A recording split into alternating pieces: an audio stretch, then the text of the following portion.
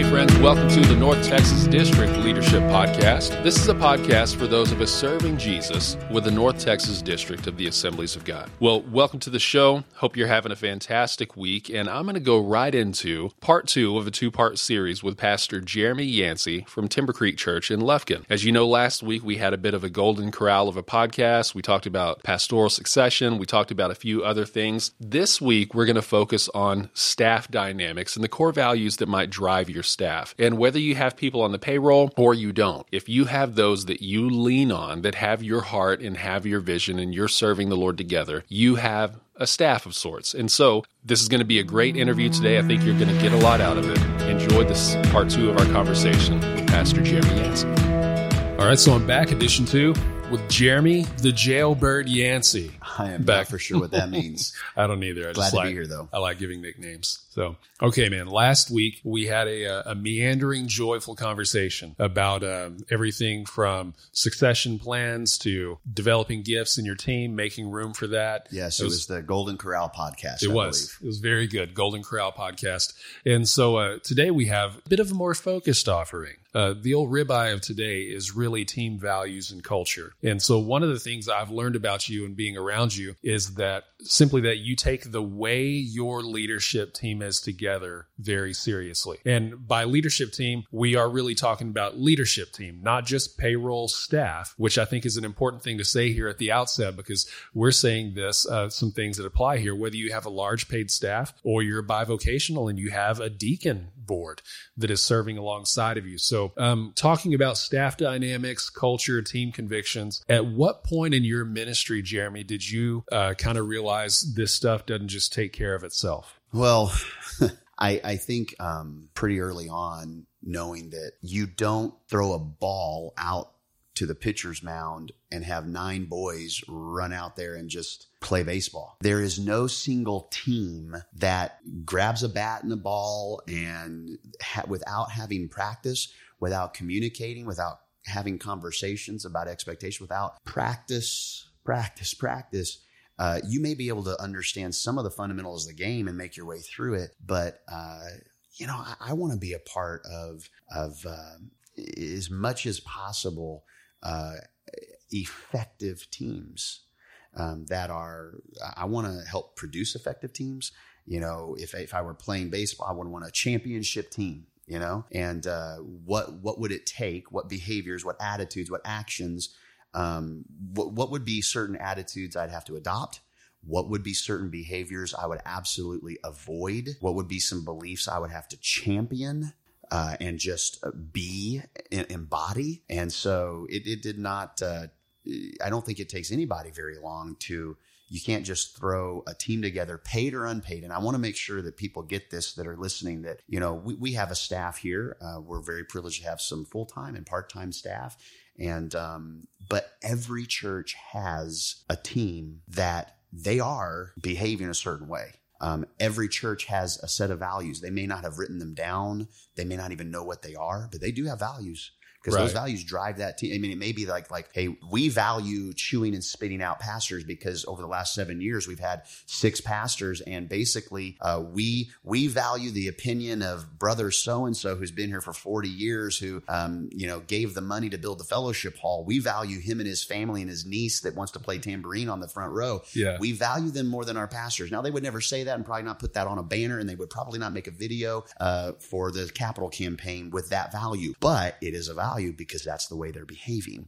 And so every church, big, small, the size of a basketball, they have values and behaviors, and beginning to identify the ones we want to champion and beginning to identify the ones that we want to avoid, and then working towards the people that are leading people, adopting those principles, making them written and clear and plain. It's like Jesus when he calls those disciples after that huge miraculous catch of fish.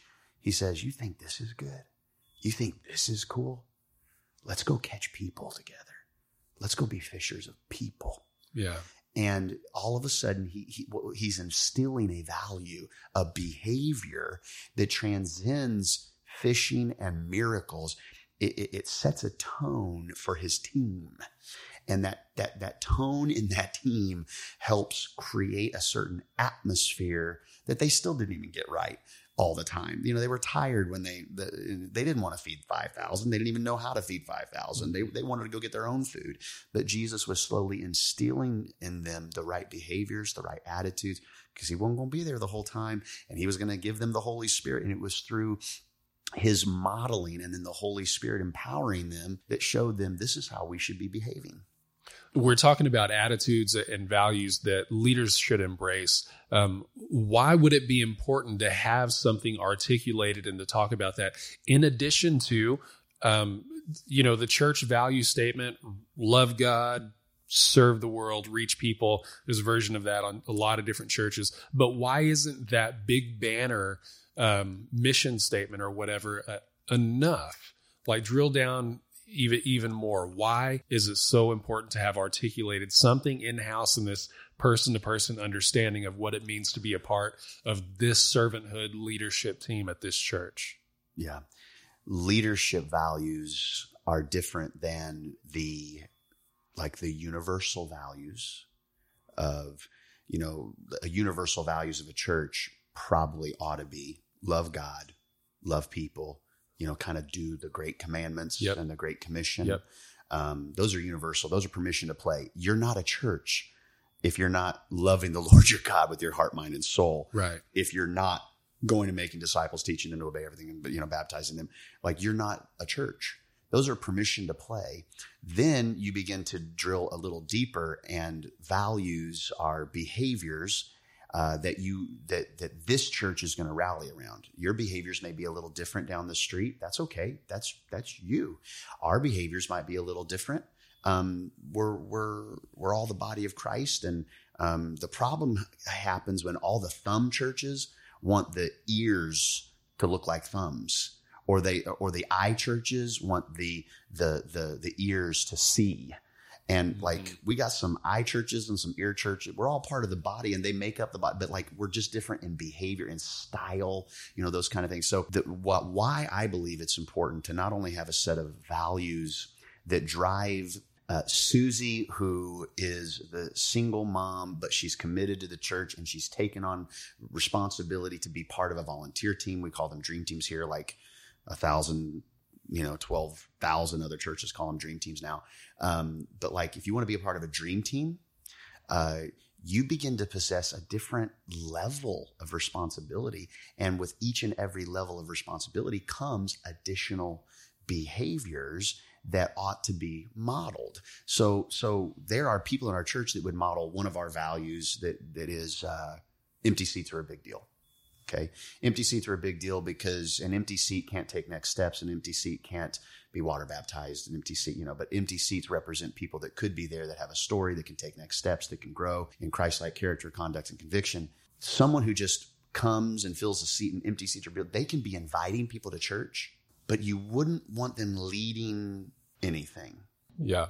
Because they may have the right heart to invite people to church, but they don't possess the work ethic required of a leader. And so what we felt, and this has been a process, and it's taken us several months, and we're really a measure twice, cut once kind of group where we take some time before we start saying these things are like the code or our values, and right. And we'll kind of kick them around, and I also believe they're a breathing document. It may be that the values that I talk about today, or the leadership values, as we look 3 years from now or 24 months from now, will we require, in order to accomplish what God has accomplished, are there other skill sets or other behaviors that need to rise to the top that we haven't placed as on the list?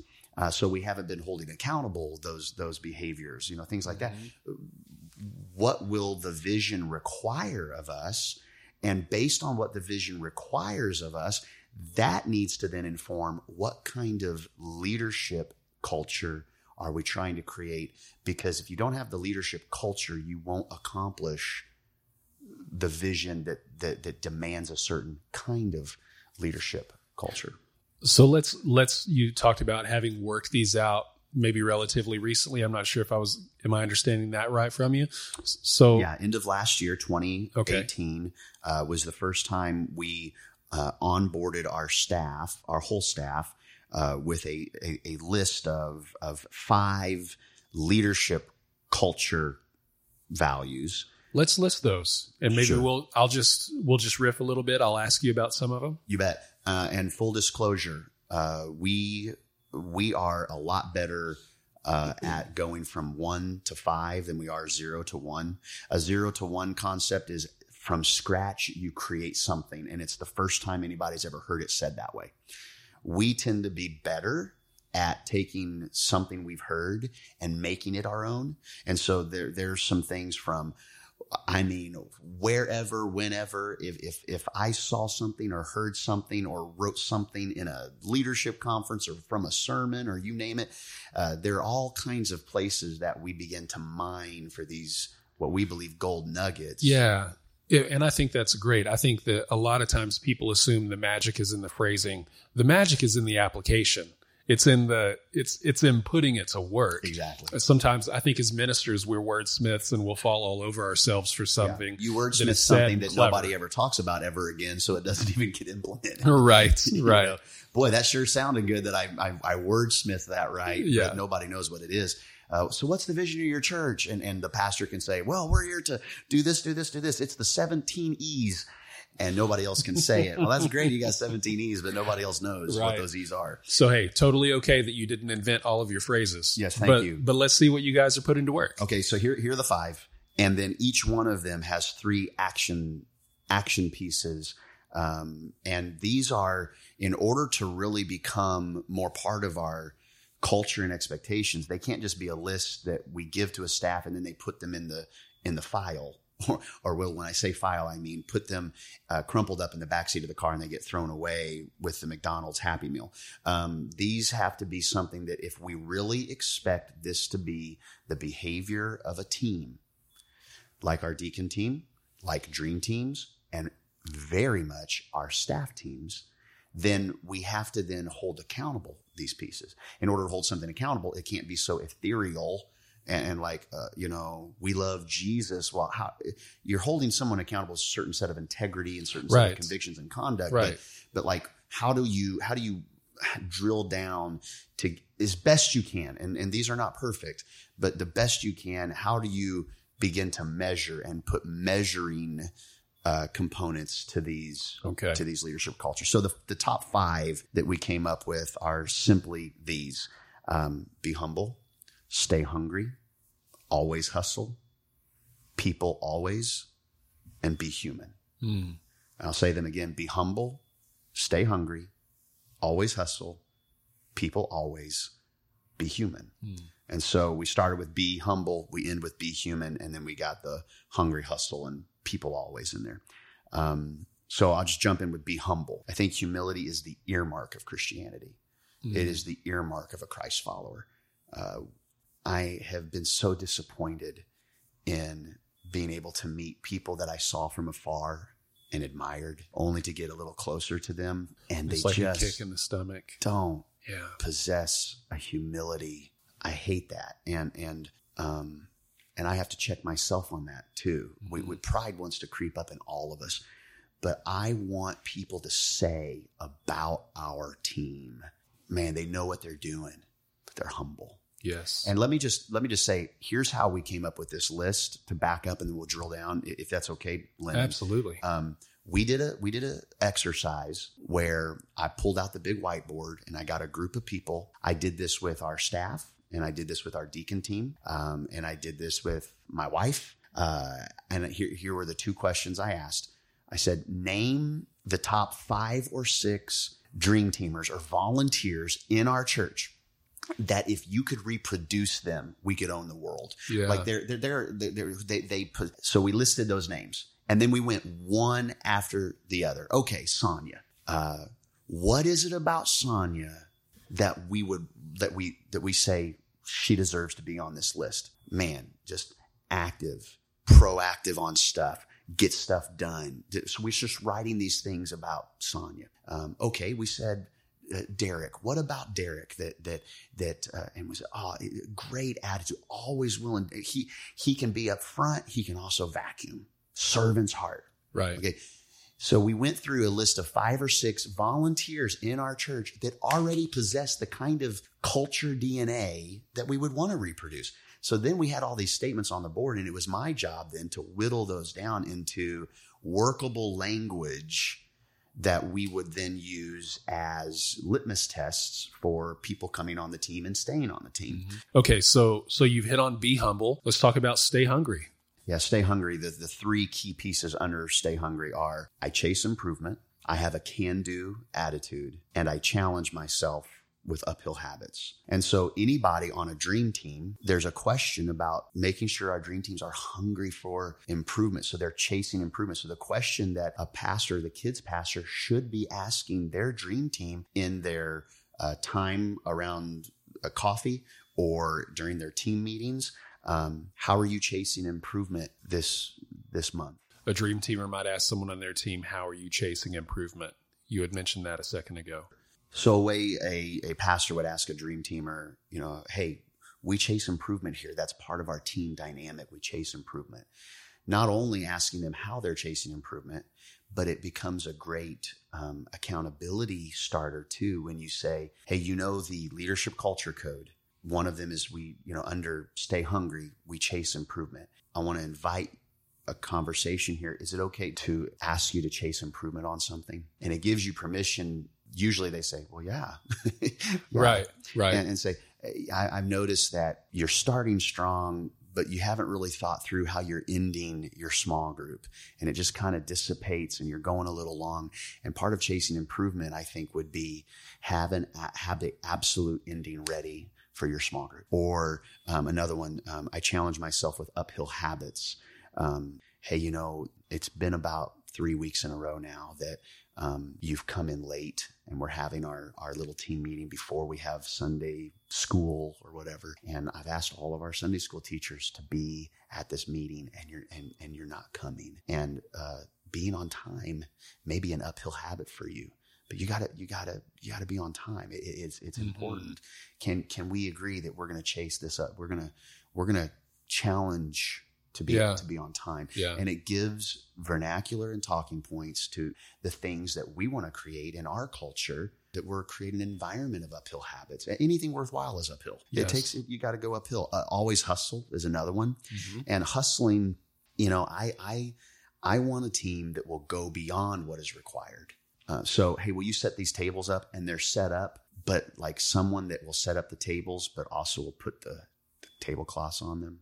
Or they'll make sure the tables are actually in a row, like aligned and not just like cattywampus. Sure. Yes. Like go beyond what is required. And another one that I think, especially when you become a little bit larger church like we are, sometimes I hate it when I hear from somebody, and you got to consider the source, but when I hear from somebody in our church, I called the office and I left a message, or I sent them an email a few days ago, but I really haven't heard anything back. That irritates me. And you got to fill the gap with trust.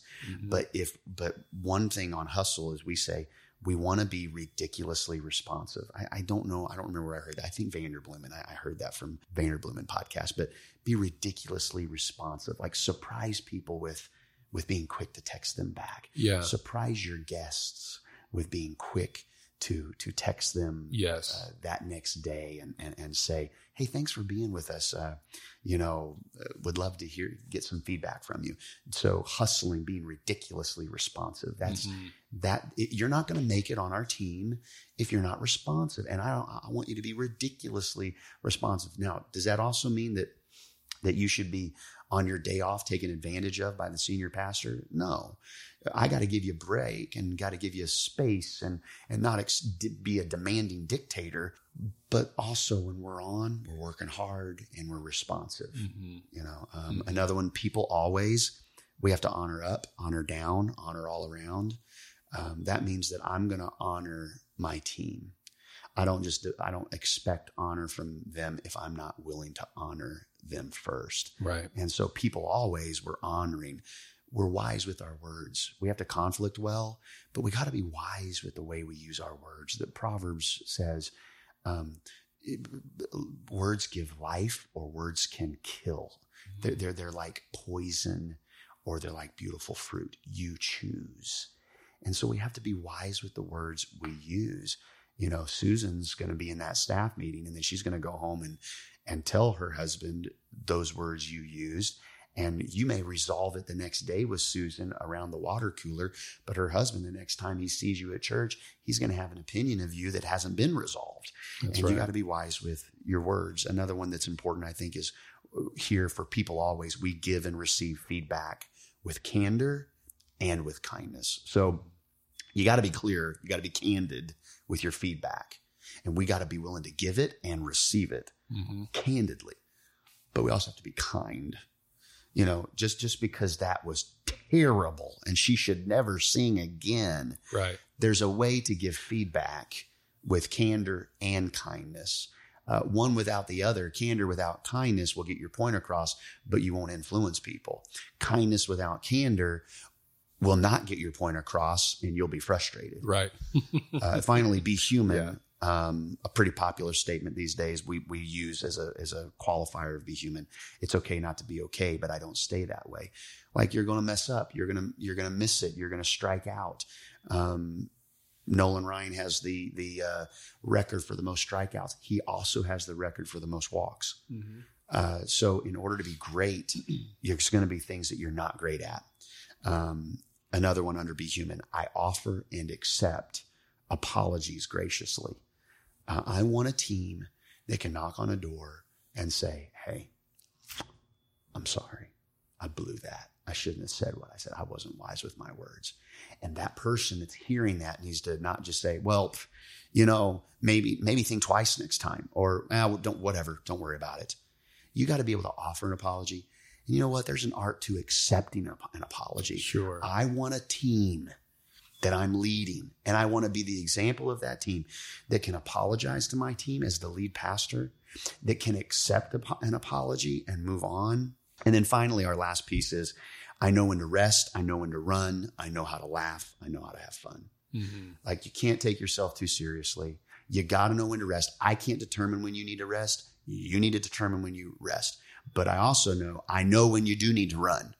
And so if you're not resting when and then you're supposed to be running, but you haven't rested when you were supposed to rest, and now that you're supposed to be running because it's the week before Easter and this is an all hands on deck and you haven't taken time to rest, and now you're wanting to rest because you don't have the energy, you got to know when to rest and you got to know when to run. And I can't calibrate that for you, but I will give you as much leeway to, when you need to rest.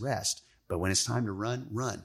If you're not going to be able to laugh at yourself and you're not going to be able to laugh on this team, know when to laugh and know how to have fun, you're not going to make it on our team. You got to be able to laugh at yourself, laugh at great things, laugh when even maybe, probably shouldn't have laughed at that, because somebody probably shouldn't have said that, but not take ourselves so it's okay not to be okay. Just don't stay that way. That's the kind of environment that we're trying to build at Timber Creek that creates the personality of the leadership team, because values are your behaviors, but then the personality that is the compilation of your strategy, your vision, what you believe, what you'll go to the mat for, what you won't worry about, what you will stay awake thinking about. That's the culture, the personality of the organization. And until you can define it, it's just going to be whatever it's going to be. Yeah. So at you qualified earlier, hey, we don't always bat 1,000 on all of these, but whenever Timber Creek's leadership team is doing well, whenever they're embracing these, whenever these are producing the type of culture that you hope is produced, how does Timber Creek as a church look whenever the leadership team is becoming who you hope they become? All of a sudden, you're beginning to celebrate the behaviors that you said you wanted to see that you're now seeing.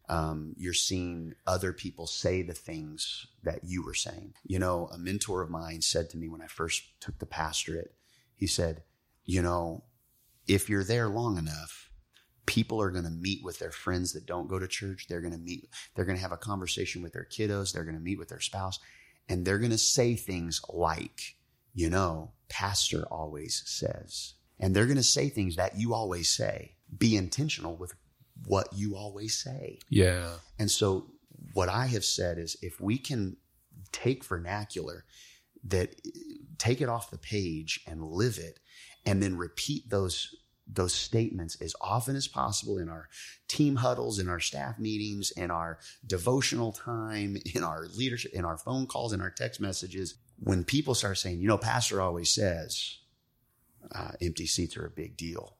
Who are we going to invite to Easter, family? Pastor always says it's okay not to be okay. And I want you to know, you don't have to get dressed up. You said the church would fall, the walls would cave in if you came to church with me. Our pastor always says it's okay not to be okay. It's just not okay to stay that way. So we're a church anyone can come to. Like, when you start hearing people that start going through your processes of discipleship, and they're saying the things that you say are values, but they're saying it organically, that's when you feel like, okay, you're beginning, we're getting it. That's when you tell you're getting it. And if it's happening organically at any point, I'm supposing it had to happen mechanically for a long time, on purpose, all the time. Like, is this something, I'm guessing this is that the end result you just described probably takes some time and a ton of intentionality before it just seems to magically appear. If you define them and you expect them to begin to take shape that aren't currently there, you can run on absolute cruise control, and you will have culture code in your church. There's a culture code of how the ushers will ignore someone when they walk through the front door because they're having a conversation about the ball game with the other usher, and they may not even look at the person who walks in, and they just hand out the bowls and, hey, good morning. But they don't do the kind of modeling unusual servanthood or challenging themselves with uphill habits unless you make that like, here's what we're going to pursue. You automatically have a certain culture in church. There's a certain culture when we believe in the gifts in operation. But if that church has the same person giving a message and the same interpretation in a service every single Sunday, what happens is, and that may be completely okay in that church context, but that becomes culture and the personality of a church.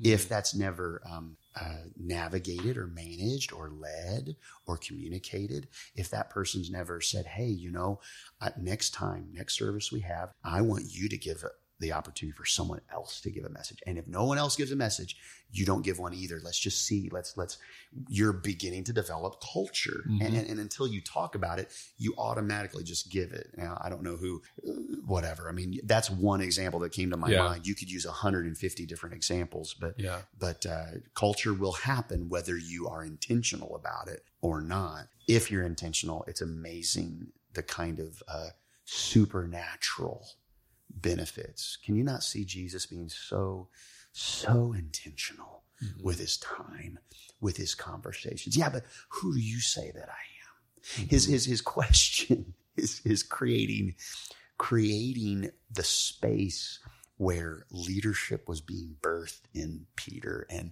it was being challenged to be birthed in those other disciples on that road, that road dialogue. And that's what we do, just intentional with creating what you really expect and what you believe Jesus is expecting of the leaders and the staff, paid or unpaid. Vocational or bivocational or completely volunteer, the kind of personality and leadership. And you bump into a personality at Walmart, you figure out pretty quick whether you'd want to bump into that person again or not. And I want people, if they bump into the leadership of Timber Creek Church, whether it's at Walmart or McDonald's or Starbucks, I want them to bump into them and say, whoa, there's something about it, because we've been intentional with those attitudes and actions. That's great. Okay, Pastor Jeremy, so let's put a bow on the conversation here. Say you're a minister, you're listening to this maybe while you're doing the dishes, maybe you're out walking the dog. Maybe you're just driving across town. And maybe as we've talked today about culture and how transformational it is, maybe you're reflecting on your leadership team or your church and maybe like, we're the ones that have a culture that is non-intentional, that has happened, and I wouldn't want to see it reproduced. What would you say by way of encouraging them? First of all, we are nowhere near having arrived. This is a moving target. And so in no ways would I ever want to come across, number one, as until you do these things, will things be a problem? Like there's so many areas we are still wanting to improve and grow.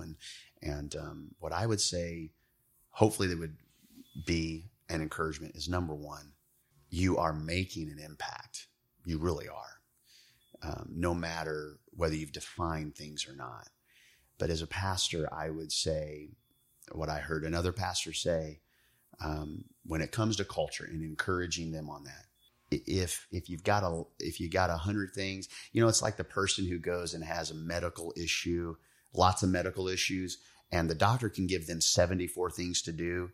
But like the doctor may just say, okay, just stop eating French fries. Just stop eating French fries and meet me in a month.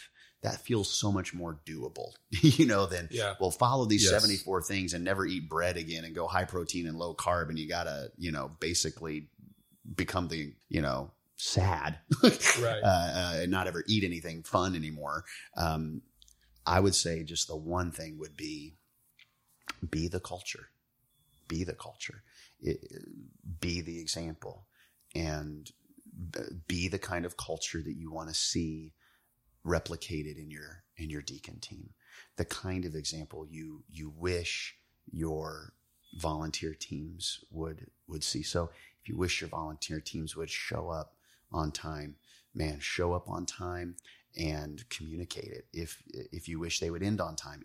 I mean, I'm speaking to the choir here because I don't always end on time on Sunday mornings like I should. But just be the culture. And I would also say, take time to really begin to ask yourself, what are the behaviors that I wish we could reproduce? What are the 2 or 3 women and men in our church that just kill it? And text them today saying, if I could reproduce your attitude and action in other people in our church, I would do it tomorrow. I would do it this moment.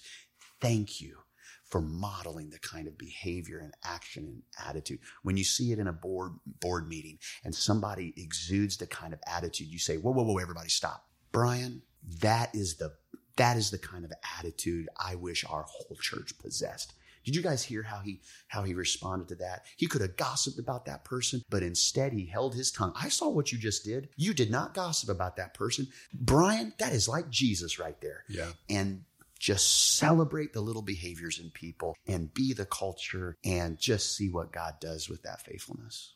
That's great. Jeremy, thank you. Thank you for 2 good episodes, my friend. Lennon, love you, love this team, love the district. Glad to be a part. All right, friends. Well, we love you wherever you are, whether you are in San Saba, San Angelo, or San Marcos, or really San Quentin, any town in the North Texas district that may or may not begin with San. We love you, and we wish you the best this week while you're serving Jesus and his bride, the local church.